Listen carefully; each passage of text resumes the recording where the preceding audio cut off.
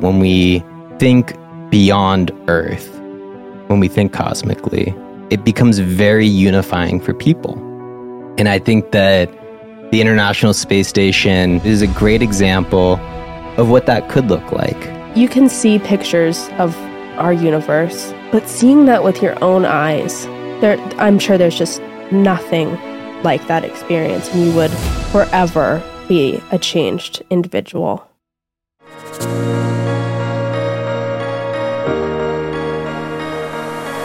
Welcome back to episode 13 of the Can I Tell You Something podcast. Yes, we have an exciting episode for you all about space. Once again, we're thinking cosmically, and this episode is really grounded around the International Space Station. We're going to go over some of the history of the International Space Station briefly, and then we are going to train to become astronauts and do experiments on the International Space Station. So the episode structure is kind of as follows. We're first going to talk about the joy of the YouTube videos that people on the ISS will post online and being able to see what it's like living in space. Then we are going to create an experiment that we will be conducting while in space. And then we're going to go through some training so we know how to live on the ISS. And finally, we're going to come back home, wrap it all up with our classic debrief with some help from astronaut Scott Kelly. I am so excited because we recently took a little deep dive into NASA's live streaming on Roku. Is it NASA Plus? Something like that? It's just like NASA Live or NASA TV. That's what they call it. So that's kind of what inspired this episode. And so if any of you out there are familiar with that, you will be primed and ready for this episode. Yes, this is the section where I'm going to spill some of my childhood YouTube experience, which was binging videos from the International Space Station. I remember being in high school when I was first taking physics, learning about calculus, all the really STEMmy things. I really wanted to be an astronaut. And I fell down the rabbit hole of videos from the International Space Station from a bunch of different astronauts showing what it's like to live up there. And for this episode, I got to revisit a lot of the videos I watched years ago. So it felt very nostalgic for me. And I also wanted to ask you, did you ever watch any of those videos growing up or ever find them on YouTube? No, I was in a different space than YouTube. I think I was going to say your deep dive into YouTube seems like the most healthy and safe route a child could go down. Yeah. I was on a different side for sure. But I mean, of course, I've seen some of the classic videos that they show in like elementary science and things like that. But I've never taken a deep dive until I found NASA TV. Yeah. And so I know it's very nostalgic for you, but for me, this is kind of a new thing. But growing up, my family and specifically my dad was just enthralled with space. And I've mentioned that a decent amount on this podcast. And specifically, the International Space Station is something that he really, really loves. And so oftentimes he'll have their flyover times for where he lives on his phone. And, throughout my childhood, we'd go outside and watch it. And it just looks like a little satellite almost going across the sky. But it's always fascinating to me to think that there are human beings on, I don't know if it's a ship. What would you call it? Station. It's like literally like an outpost. Yeah. Whereas other satellites, of course, it's just a hunk of junk in space. Yeah. But the International Space Station is super cool because humans are a part of it. So that would be my childhood connection to space. I really like how we're coming at this from two different perspectives, because I get to share a little bit of my childhood experience with you, and we get to do it around the International Space Station, which we both love. That's well established now. So one of the important things, if you're going to become an astronaut, there's a few different ways you can hitch a ride up to the International Space Station. One of which is if you're out there to help expand or repair the International Space Station. There's a lot of maintenance requirements, the things in space. The mechanics of the astronaut world. The mechanics, the engineers. And I believe that that's where a lot of the engineer-astronaut pipeline comes into play. But the other side of it is all the scientists that go up there are doing research, doing very important research for us back on Earth. There have been a lot of weird discoveries, crazy discoveries that have happened just through researching what it's like to live on the International Space Station or conducting little experiments up there. So for us to get our hopefully round trip ticket to the International Space Station, we need to come up with an experiment. So I'm first going to start this off with, what is something that you've always wanted to do in space? And then we're going to follow it up with, how can we frame that like an experiment so that we can get permission from NASA to hop aboard one of their ships? So before I answer this, I do need to disclose that I have never had the desire to be an astronaut. Of course, I've had the dream to be in space, but then realizing specifically all the like physical things and conditions your body goes through, and me in my non-healthy state, not being able to do that. And so when you ask what's something that you've always wanted to do or test in space, well, I don't have that. And so right before the episode, I just made up kind of a random silly one when I was looking at our dog. And it was, if I had a dog or a pet, maybe even my buddy Francis up in the space station, how would I take them for a walk? That's fantastic. Actually, and you would be, you wouldn't be too far off of existing research on the International Space Station. They do a lot of research about plant life, what it's like to have plants grow there. There have been some animals that have gone up to space to see how they adapt to zero gravity. Well, we know about those experiments, and mine would not be like that. I wouldn't be sending a dog out to die. Yeah. Personally, that's not how I would lead my operations. Yes. But it's a genuine question because, you know, we're so used to a way of life here on Earth with gravity. Yeah. And when you go up into space, and we'll get into those videos a little bit later, but just everyday things become so much different. Yeah. Like drinking water, taking a shower, going to the bathroom, sleeping, eating. A whole host of different things. For instance, also, how would you cook macaroni? Like a really, really basic meal for here, or like top ramen or something would be so much different. How do you even heat up water? But now I'm getting ahead of myself. So I need to ground ourselves back in my experiment. Of walking course. A dog, because obviously you can't walk in space. You kind of float. Yeah. And so the same would be for any life form, like a dog, like our dog Ruth, who will hopefully make an appearance here soon. How would I take her for a walk? And also, now I'm just getting the ball rolling in my mind. How big is the International Space Station? Like, would I have to do laps? Or is there a track where people can stay fit?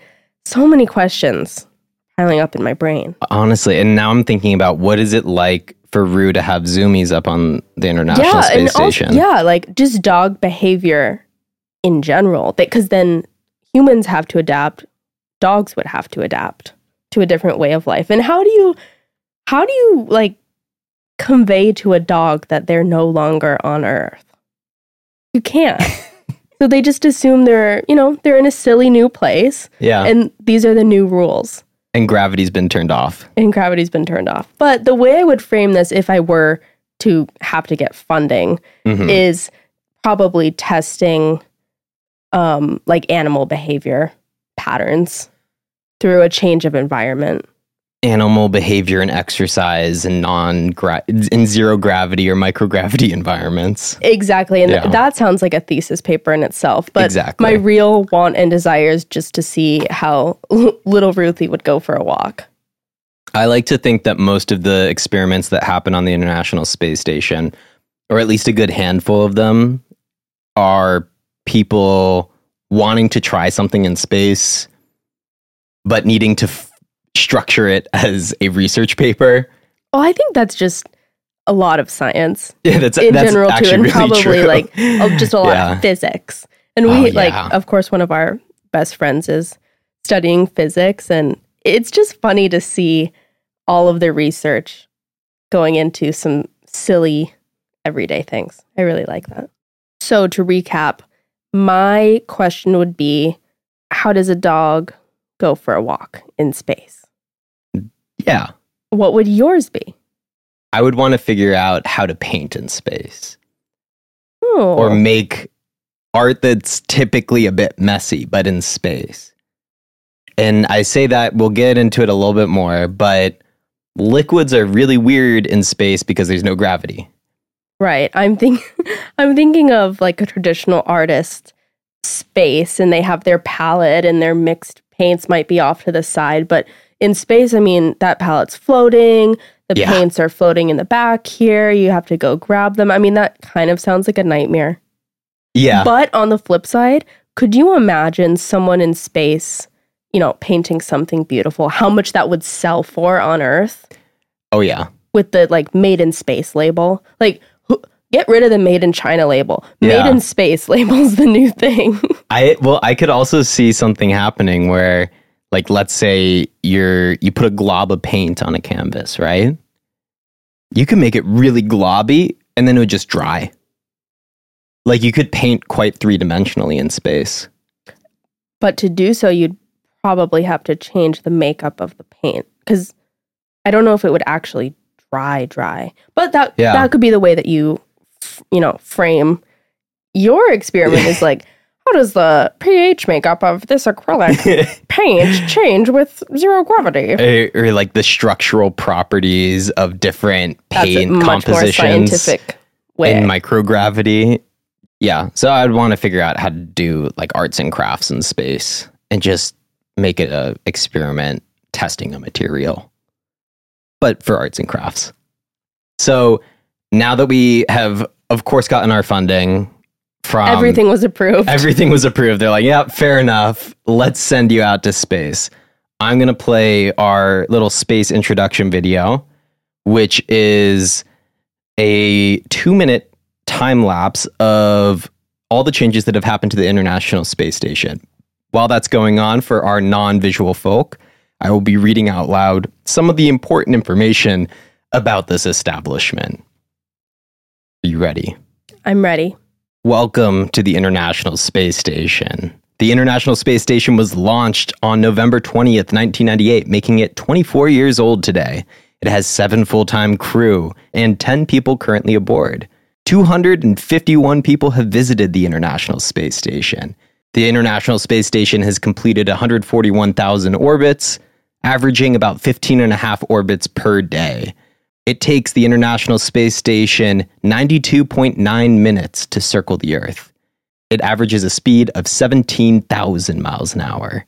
Its lowest altitude above the Earth is 256.6 miles, and its highest altitude is 262.2 miles.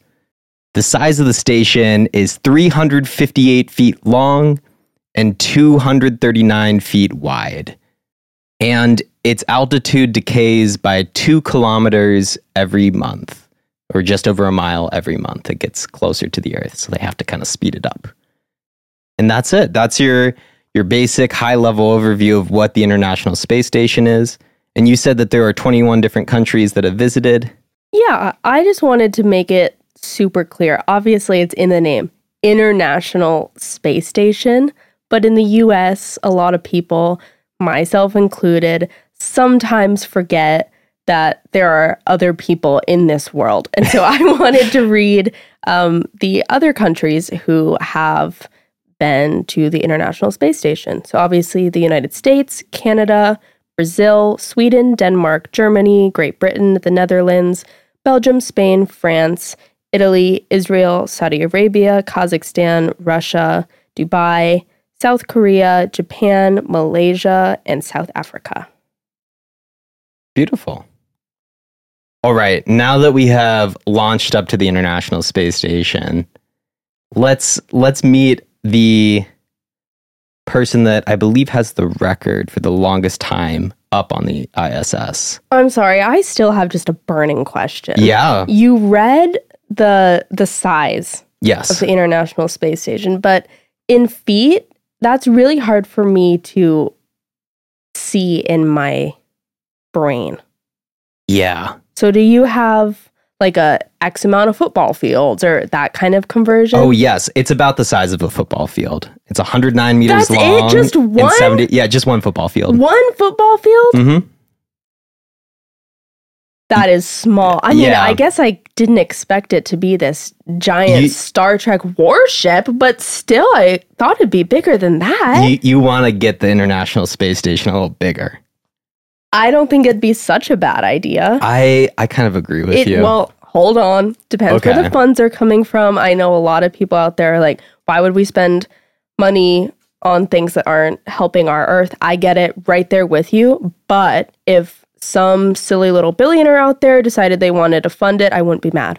I also do want to add that a lot of the research that happens on the International Space Station and within NASA in general has a direct benefit to our environment. I know that burning a lot of rocket fuel to go up to space and all that is not great, but the work that NASA is doing, a lot of it is centered around life and like sustainability and what it means to exist within the cosmos, and just learning more about that. I think that's great too. And obviously there's two sides to every argument. Of course. And we have to acknowledge both.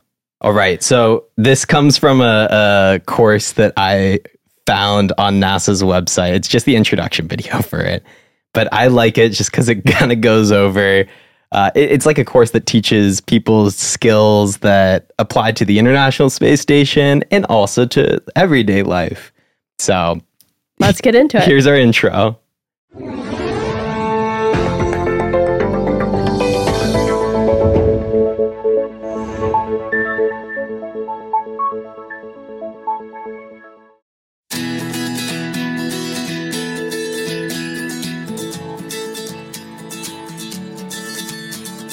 Hi, I'm astronaut Peggy Whitson. Have you ever wondered how astronauts get through a mission on the International Space Station? NASA trains us in expeditionary skills, including things like self-care and team care, cultural competency, leadership and followership, teamwork and communication. These skills prepare us to live and work together on long-duration space flights. In this series, you'll hear stories about how astronauts use these skills in space, and you'll meet what I call the NASA Village, the team behind the scenes that uses these same techniques to ensure mission success. You'll have the opportunity to develop and practice these skills too, and learn about their importance in STEM careers. Expeditionary skills. They work for us in space, they work for us here on Earth, and they will help you achieve your goals. You know, coming hot off the heels of a life coach episode, I trust Peggy way more to give me life advice than he who must not be named. I do too. And really anyone who's just been off of our planet, I feel like has enough wisdom to be able to teach you some things. Yes. I mean, being able to see the world from space, we'll get into this kind of later with what Scott Kelly has to say about that, but it changes people pretty profoundly. And I think what's also interesting, you brought up the idea that it is the International Space Station. That means that there's a lot of cooperation between different countries for this, and between people from different backgrounds and from different parts of the world, all with that common love for space. Yeah, I can imagine if you are sent up there for a period of time, the idea of your nationality or even your ethnicity might kind of lessen, because at that point, you're all just the human race. You're no longer on Earth. And I'd be curious to ask people who have lived up there and had to cooperate and maybe speak different languages or find different ways to communicate, because those things that kind of put you into boxes in Earth, like where you're from and where you live, they don't apply in space anymore. And I think that's really cool. Because another thing I was thinking about was, okay, if this is a really small vessel and you get in a fight with someone or you don't get along, like, what do you do? How do you get your alone time? Where do you go if you need to like slam a door and storm off? Do you just like hop off the station for a little while, go do a little float and pop back on? Like, it's really interesting how the dynamics of human behavior would also change. Yeah, I mean, I would imagine you would get cabin fever type symptoms, you know? I mean, how could you not? And obviously they're testing all of that before you go up to make sure that you won't have a crazy little attack up there and go axe murder vibes. Yeah. I mean, there are so many movies and, you know, Hollywood variations of that general story. Like, people go crazy in space. And I think it's believable to enter that headspace. That's why there aren't that many people that have ever gone to space. Do you know how long, like, the average astronaut would go up to the space station? Is it a couple months? It's kind of all over the board. It depends on what they're doing. If they're doing maintenance, it'll be, I imagine, a shorter period of time. You're up there, do some maintenance, and go back to Earth. And then there are some examples of astronauts that part of their research that they're doing is to see what it's like to be up there longer. So it kind of depends on what mission or purpose you have.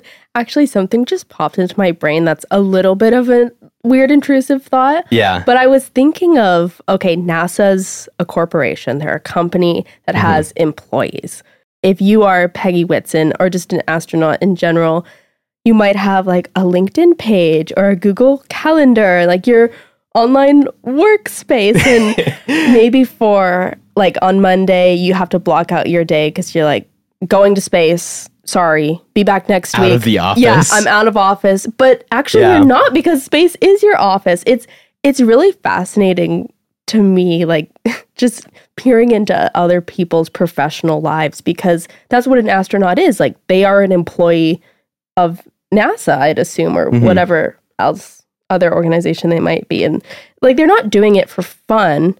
This is their career and their day job. Yeah, they are getting paid to do this. They're getting paid to do this, but of course, it is for fun too. Yeah. But I think it's kind of cool to just ground yourself in, like, that's their day job is being in space. Yeah, even if it's for, like, they have to prep for a 10-day mission or a week-long mission. Prepping, you know, getting your presentations ready the night before. No, for them, it's like going to be out of the office, doing some field work. Like, yeah, I would assume it's like a field work style thing. I don't know. I just wanted to put that in everyone's brain because I think it's a fun way to think about it. Yeah, I agree. All right, so with that general thematic introduction to our basic training program, it's time for us to meet our instructor. And I've decided our instructor will be Canadian astronaut Chris Hadfield. Woo! And I picked Chris Hadfield because it was his videos that I watched the most of when I was on my YouTube binges looking at space content back in the day. And so I thought, who better to introduce us to space and walk us through a lot of the day-to-day than an instructor I've vetted out myself. Of course. So right here, you're going to hear Chris Hadfield talk about his experience in space, and then we'll get into some more of the like questions that we might have about living up there. So introducing Chris Hadfield. I decided to be an astronaut on July 20th, 1969, because that's the night that Neil and Buzz walked on the moon while Mike was orbiting around. And I was 9, almost 10. And I watched it over at a neighbor's place. We didn't have a TV. And over at a neighbor's place, watched a whole bunch of people crowded in the living room, walked outside, looked up at the moon, and in my little 9-year-old boy's brain said, wow, I'm going to grow up to be something. I think I want to grow up to be that. That looks like an interesting thing to do with my life. And so I consciously decided, well, like a million other kids, but I consciously decided on that night. So I was very much inspired by the early pioneers in space, by the early explorers, and by the tremendous capability that comes with a challenge like spaceflight. So that's Chris's take on why he wanted to become an astronaut. Sounds like you. Yeah. Except you grew up to be podcaster.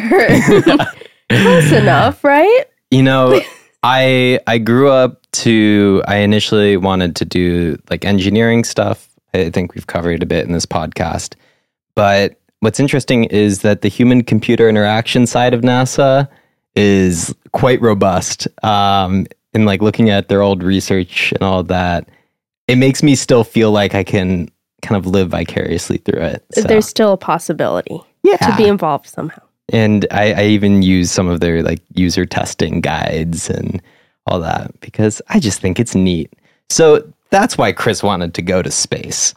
And now let's actually get into the juice of all of this, which is what is it like living in space? And, you know, I'd watch your ears if you're, sitting with young children, but how do you go to the bathroom in space? I'm curious why you're censoring that for young children. I don't know. This is a question I've had too, because like I mentioned earlier, your everyday practices that you just take for granted here on Earth, they change so much in space. Yes. So you have to be very diligent about how you go about some basic bodily functions. And I want to present this challenge of water in space. Like, yes, we have going to the bathroom. That's a whole thing. But I really want to focus on water on the International Space Station.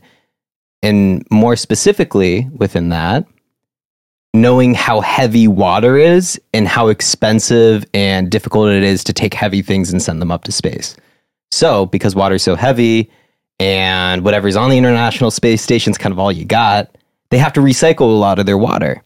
And that is done through recycling sweat, through recycling urine, through dehydrating various things.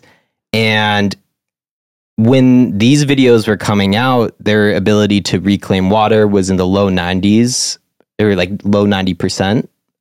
What do you mean by that? So if we were to drink a liter of water or a gallon of water, and the International Space Station would be able to reclaim just over 90% of that water after it is passed through us, after our body's done using it.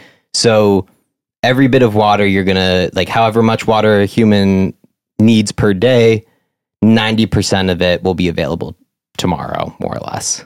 Okay. And now it's actually up to 98%. So it's like they've gotten even better at reclaiming water. And it's just kind of mind-boggling to think of what it would be like to recycle water that effectively. Because that's something where, this is where I would go into the environmentalist argument for the International Space Station. Being able to reclaim water is really important for all life. So this is what Chris Hadfield has to say about how water is recycled on the International Space Station. Water consumption is critical on Earth, but even more so here on the International Space Station, where we have a closed environment. From washing ourselves to making our coffee, or even when we sweat, the water that gets expelled is collected into a purification system, and we reclaim about 93% of all the water on board. Definite soapy water here in space. Mix it up. Well, got some on the outside apparently. Water used to be delivered in water-filled bags like this one. We brought them up on space shuttles, and of course all of For the those of you who can't see this kind of looks like a pillowcase full of we've got water. a system on board that can purify the water real time. And then it looks like they're inflating a Capri Sun through the We wall. have filters and a keg-sized distiller that spins to create artificial gravity and move the wastewater along. And with it, we can recycle about 6,000 liters of extra water for the station each year. We even recycle our urine. Before you cringe at the thought of drinking your leftover wash water and your leftover urine, keep in mind that the water that we end up with is purer than most of the water that you drink on a daily basis at home. Yeah. That makes the International Space Station its own self-contained environment. That's a critical step towards living for long periods off of planet Earth. that's just amazing.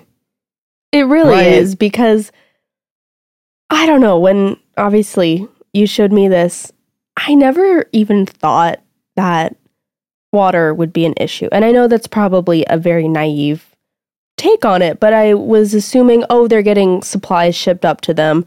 Water is going to be included in that. And of course, it has to be, at some point, you have to get the water there. But then when you're in space, you always have to be prepared. What if my communication goes dark from Earth? What if we get disconnected somehow? Well, you still have to be a self-sustaining vessel. And so I really liked how he said that, like, it's a closed environment. And they're kind of, they're in their own little world. No little space pun intended, but they are. And I think that's really cool. I think you touched on one of my favorite bits about these videos, which is, you have some of the smartest people on Earth that go up to the International Space Station to do research. But what I'm always impressed with is how good they are at communicating what it's like living up there, and working through some of these metaphors and some of these ideas of no one on Earth, aside from astronauts, knows what it's like living in space. So how do you describe what that's like? How do you describe why all that machinery is necessary?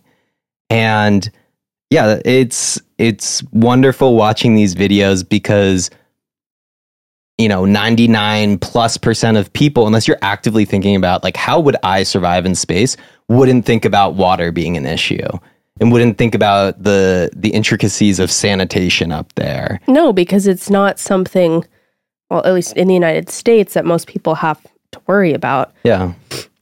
Just getting water, let alone making sure the water is clean. Yeah. So that brings us to, okay, we figured out the liquid side of stuff. We saw the Capri Sun looking bag fill up out of the wall. This is where we get into dessert in space, because guess what? We got to eat. Ooh. And there are space desserts. And before we get into this, Chris is going to show us a dessert and some coffee. And it reminded me of a quote that I found in my research where they say that, like, today's waste is tomorrow's coffee, when talking about the water reclaiming up in space.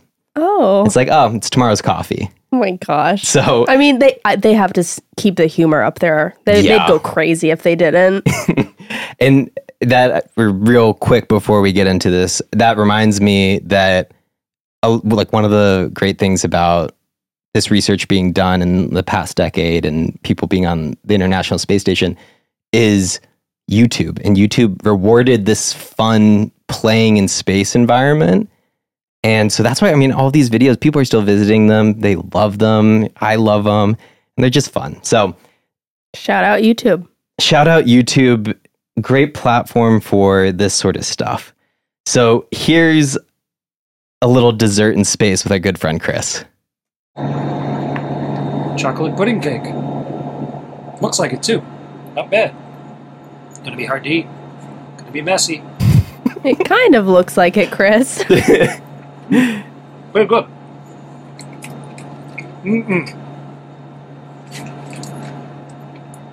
That'd be good with coffee. Here's a cup of coffee. That's not a cup. Stick That's a my straw in. bag. Mix it up. Oh, yeah. Carefully open the straw. In the mouth. The straws almost look like medical equipment. Yeah. But coffee. Everything's so like engineered up there. Chocolate cake and coffee. Food's not so bad. Chris, I think you might be lying to us. That that cake didn't look so good. For people without the visual, Chris reached into, with a long spoon, might I add, because the very long, like a milkshake spoon, reached into a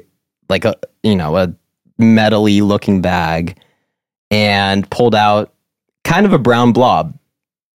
Yeah. And more then or ate less. it. And then stuck a straw in another Capri Sun bag. But before he ate it, he, threw it out into the air for us to observe. Oh, yeah. and then he motioned over with his mouth and chomped it. Yeah. Okay. Space food is kind of its own topic. I don't think we have a lot of time to get into it in this episode, but there is one little story that I have that just reminds me of when I learned what space food even was. And it was when I used to go camping with my family and then like my best friend's growing up's family. And camping is kind of like space food. I feel like you're kind of eating scraps, or you might bring stuff that, you know, is meant to last for a while. And so something that I used to have in the morning as a kid was Tang. And I don't know if any of you out there have had it, but it's this like orangey powder that you add to hot water. And as a kid, I mean, it was the greatest thing I'd ever had in my life. I'm sure if I drank it now, I'd be maybe more or less disgusted by it. But I just remember like my dad telling me, you know, that's what they drink up there in space. And that kind of opened my world up to, whoa, space food. Yeah. And then learning like all the powders and what is it? Dehydrated. Yeah, dehydrated, food. Freeze dry. Like they will get every bit of weight out of that food because people got to eat. Which I understand. And you know, I have to hand it to you, Chris. You said it looked good. You'd probably been up there for a while. Maybe you forget what real cake looks like. I'm glad that you had, you know, something to keep you a little bit happy up there. Because, I mean, I'm sure that they just get so used to horrible food. Or they get just like kind of sick of it. It's like, I need anything but this. Of course, they're going to everyone's going to fantasize about eating their favorite food when they come back. Yeah, it's like, that's true. You don't have the luxury of just ordering Postmates on the ISS. No. Maybe in a couple hundred years, but not right now. Yeah. I mean, yeah, the food situation is dire up there. Yeah, but I do want to put an ask out there. If any of you have had Tang or even heard about it, let me know, because I want to see if like that's an experience a lot of people had, or that was just super niche because of my dad and space. They also sometimes sell, especially in like space themed museums, like little astronaut food samples. Oh, we should have gotten some for the episode. Yeah, I don't know where to get it here. You could probably order it on Amazon these days. Probably. I was thinking, like, when I said camping food is really similar to space food. Yeah. When you go to like outdoor stores, they sell food for like backpacking trips. Oh, and sometimes they sell it there too. Yeah, and it's like packaged really similarly. Yeah. And, you know, it can't be good. It just can't be good. You know, it's probably past greater food safety standard tests than most of food in America. Yeah, I'm sure. Because they have to make sure you're getting all of your nutrients. Yeah. Oh, it'd be really interesting. It also reminds, I mean, I don't want to get too sidetracked, but MREs, meals ready to eat, what the military uses, that's a whole other really interesting bit. Okay. But we just finished up dessert. As you can see, Chris alluded to the idea that dessert can be a little bit messy up in space. And so we need to wash our hands, right? You may be asking, how do you wash your hands in space? Because there is no gravity, which means that you can't use a sink and a faucet. So what are you using? And thankfully, Chris has all the answers for this one. Look closely at the camera. You can see this. It is no rinse body bath. No rinse body bath. And it's a bag with a straw. So now let's demonstrate. Okay, it's time to get clean. I'm going to squirt some water out. Also, just observe his expertise operating in zero gravity here. He's like floating objects so we have around. A big ball of water, and you put it on your hand. And now I've got water floating around on my hand. So I wash my hands up with that. It kind of looks like how hand sanitizer kind of floats on your hand. Yeah.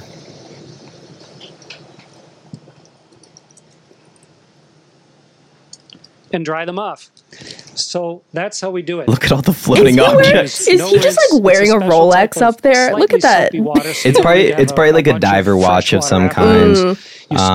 You float a ball I've seen a lot in front of yourself, and then you just dry your towel. And when you're done, we just tuck our towel somewhere to let it air dry so that the evaporated water gets back into the space station and we can use that water again. So it works pretty well. Sort of like if you were on a sailboat and you needed to get clean, you do it sort of the same way. That's a great little analogy. Yeah. People, I think, can relate to that one a little bit. Like, Chris, once again, having a wonderful analogy to help clarify what's going on here. But yeah, so that's how you wash your hands in space. I think one of the bits that made the most sense to me growing up to think about how does water work in space. Water is like sticky in space. It just clings to things. It holds on. It looked, like I said, hand sanitizer, right? Kind of ooey gooey. And so it's also so weird because like if I have a blob of water in my hand, right? If I have a blob of water in my hand and I took one of those Capri Sun looking things and I squeezed more water into it, the blob would just turn into an orb. Or like it would gets bigger cover and my bigger, hand. globular. Like, and so it just gets really blobby and weird. And it's so cool to see it play out in real time because that doesn't happen here. I wonder how that feels, though, because it doesn't look like it feels necessarily wet. That's a whole other thing. It has to, right? It's water, but I'm sure that the sensory would feel vastly different on your skin. I have a Chris, fact. I have a fact. Oh, you have a fact. I have a fact. Okay, so way back when I took a neurobiology course, and one of the things that they talked about was how do we perceive when things are wet, right? And it's a combination of senses. It's pressure and temperature, because I was thinking about the idea, if you get into a body of water that is the same temperature, like perceivably as the air around you, how could you tell what's wet and what isn't? Or would your body get confused? And so at least here, I would imagine that the temperature element would be what you would use to detect whether or not something is wet, but the pressure element wouldn't be the same. So maybe we've unlocked a new sense. Yeah, there are probably so many different senses that get I think that weird. Using my visual sense here, I would describe it as gooey. Yeah. Without very having gooey. ever touched it in space, that looks gooey. Water, yeah, that's gooey. So whenever I have a big old snack or a big meal, I get a little bit sleepy. And I would imagine that after eating dessert and washing your hands like a good ISS passenger, you too would be a bit sleepy. Which brings up the question, how do you sleep in space? This is really important. What is it like to catch some Z's out of Earth? Chris, can you explain? In order to make it comfortable for the astronauts, originally they were going to put us all in one habitation module with sleep stations all around it. But the way a station was eventually built, we have sleep stations inside Node 2, which is in the forward part of the station, and inside the service module, which is in the aft. A total of 6 small bedroom sleep stations or sleep pods. And inside each one is just a sleeping bag tied to the wall. I think it's uncomfortable not having a mattress and a pillow, but without gravity, of course, you don't need anything to hold you up. You can just completely relax. And you don't even need a pillow. In space, you don't even have to hold your head up. So you can relax every muscle in your body, and your arms float up in front of you. Your head tips forward. But before I go to sleep, I gotta put on my pajamas, because I have space jammies. I'll be right back. Yeah. Great. I'm in my super comfy Russian full-length pajamas. Those do look comfy. Nice for when you They have to really get up in the do. middle of the night, and ready to go to bed. I'll show you where I sleep. Also love this sequence. He's just floating around the stage. Like, because this is the easiest way to get around. You're not walking, you're just pulling and throwing your body around. This is my sleep station, my sleep pod. This is where I spend up to 8 hours every day, here on board the space station. It's actually on the floor, but once you're inside, you just can't tell. That's also another weird thing.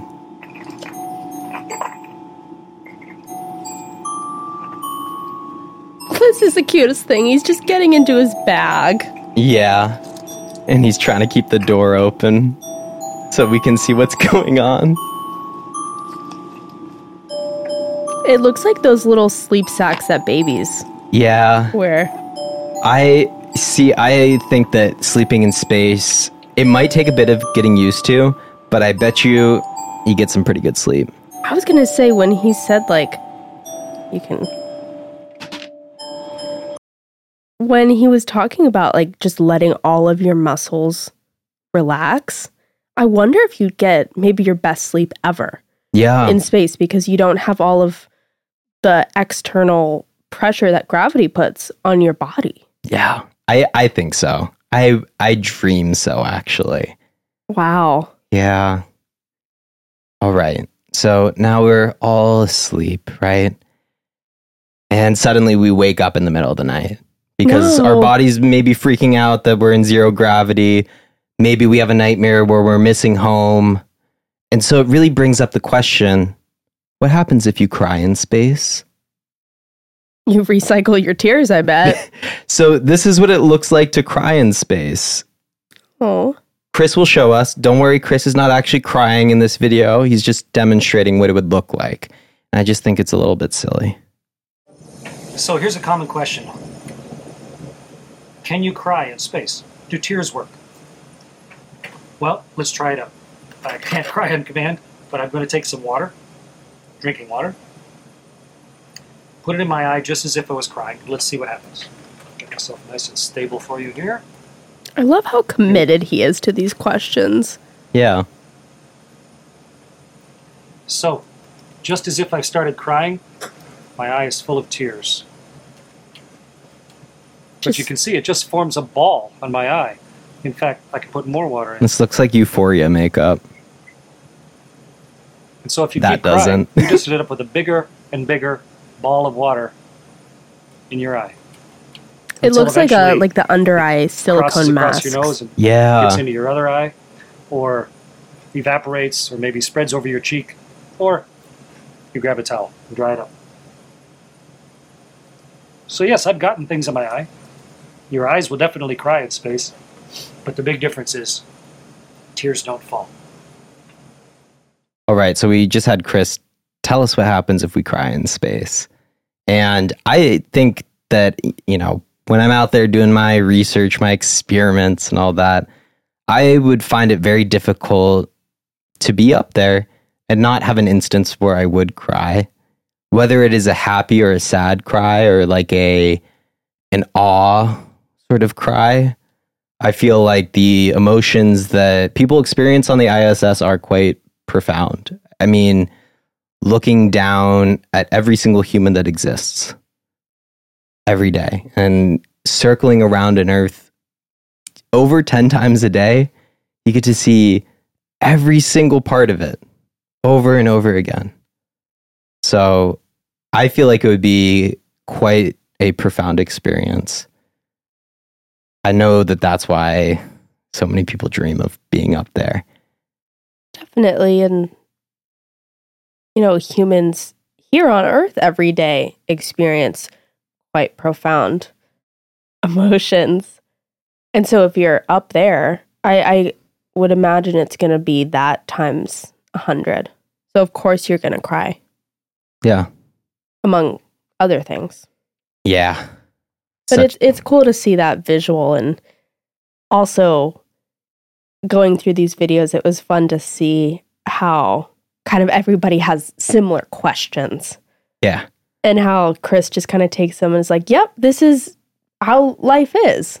And it kind of makes you feel like there is no dumb question to ask, which is always good in the realm of science. Yeah. It also has that spirit of when you take the time to consider people's questions and where they come from, you can often find really interesting things to talk about or like fun things to share and learn. So I love that. So now to introduce our debrief section, we have American astronaut Scott Kelly. And if you're wondering, oh, Scott Kelly, that might sound a bit familiar. Mark Kelly, the senator for Arizona, is Scott Kelly's twin brother. Both of them have been to space. And Scott Kelly was sent up to space for a prolonged period of time, almost a year, because they wanted to study how his body changed from a long-term space flight compared to his twin brother. They had the perfect control to see what that difference was like. So he talks about the difficulty adjusting back to Earth. When you come from space, your body gets really swollen. A lot of, blood flow has to adjust. When you come back. Yeah. It seemed, I mean, he's like, I can tell he's trying to kind of grimace through the pain, but the body's feeling it coming back to Earth. Does not seem like a fun experience. And also your emotions. It's not just the physical. Your entire world or experience is changing. Yeah. Be really difficult. Let's hear from him. All right. You seem to be walking a little funny. That's the effects of this, right? Yeah, my legs are not feeling good. Astronaut Scott Kelly is still getting used to walking on Earth again. The soreness is just one of the effects of spending nearly a year in zero gravity. My legs are a little swollen still from the, all the fluid that shifts up to our heads and in space gets now pushed back down into my legs. Your body's been through some stuff. Yeah. And it's currently still going through it. I'll show you my legs later when the cameras get turned off. Okay. But just so the viewers know, it's just swollen. It's all that fluid goes back down there. Yeah. What was the toughest part about it?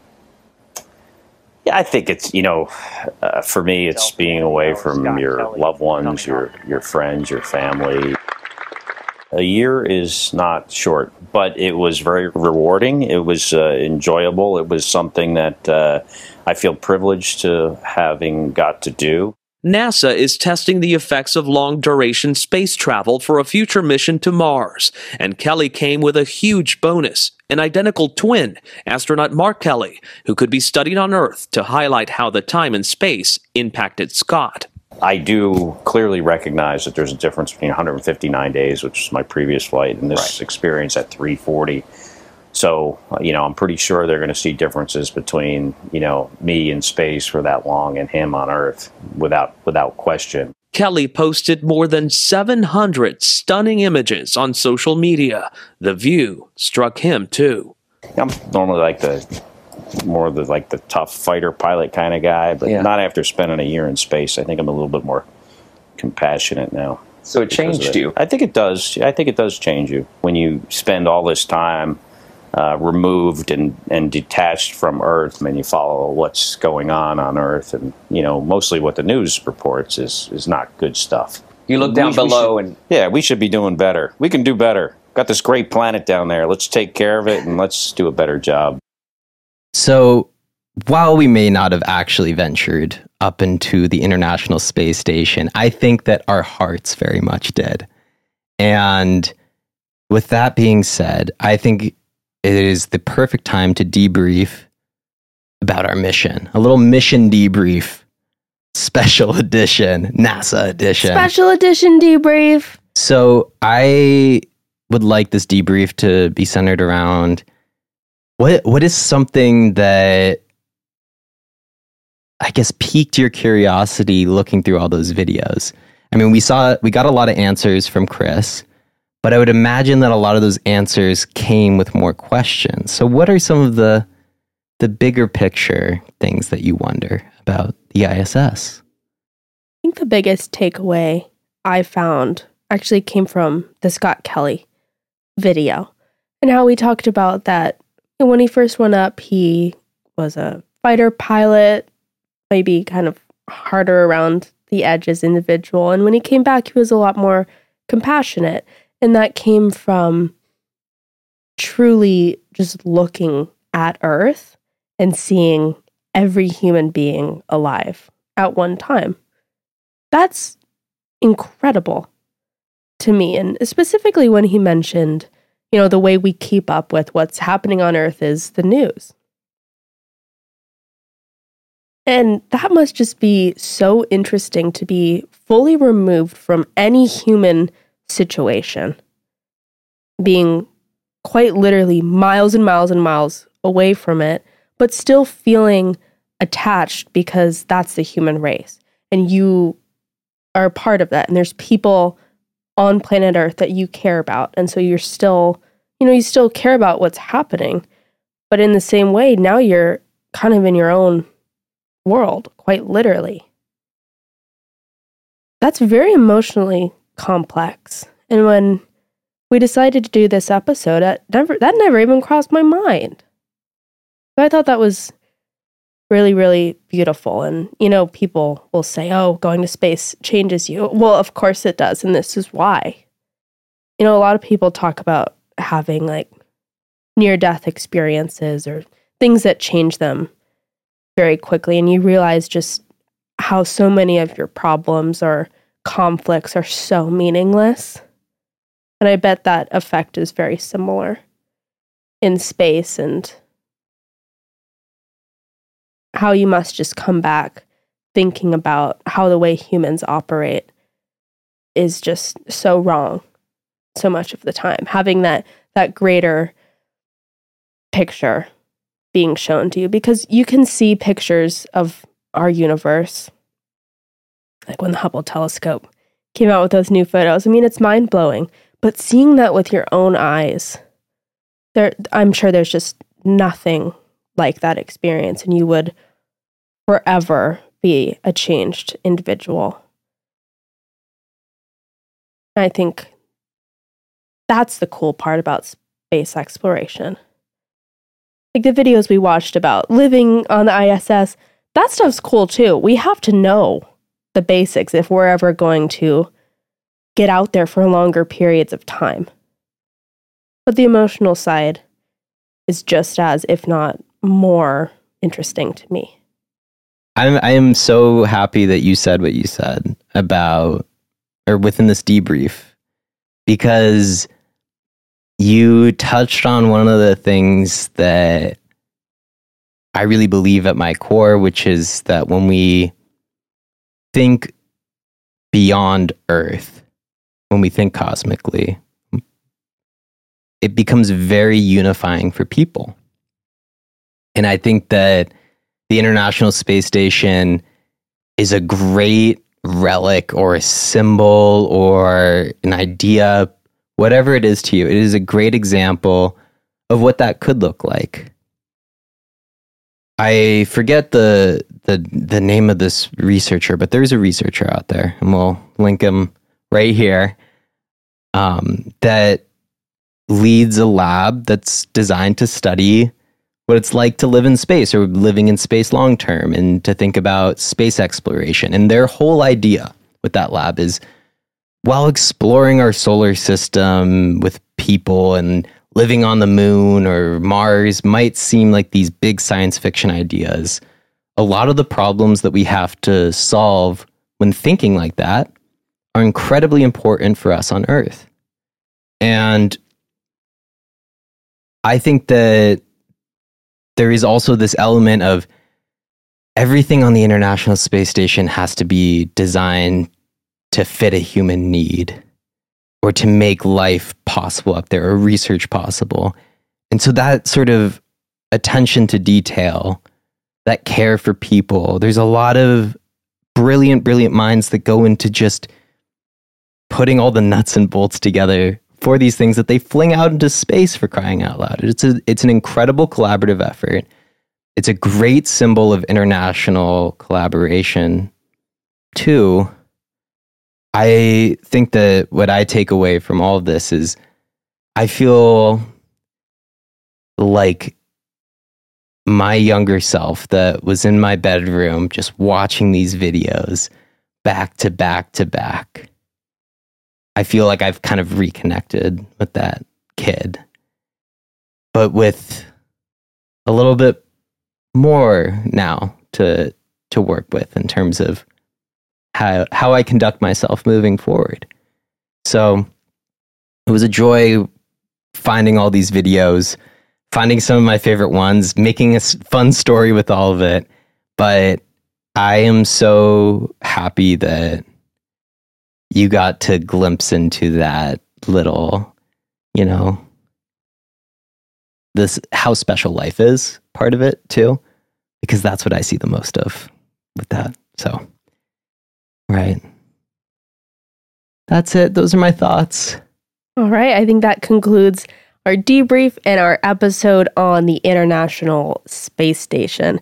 Yes. But it doesn't end here. We want to know your thoughts on what you think about space or these videos, or if you've seen NASA TV. Highly recommend if you haven't. So let us know in the comments below or on our social medias. Can I Tell You Something podcast, something spelled SMTH. Perfect. Couldn't have said it better myself. All right. Well, we will see you all next week for another episode of Can I Tell You Something? Right. Bye. Bye.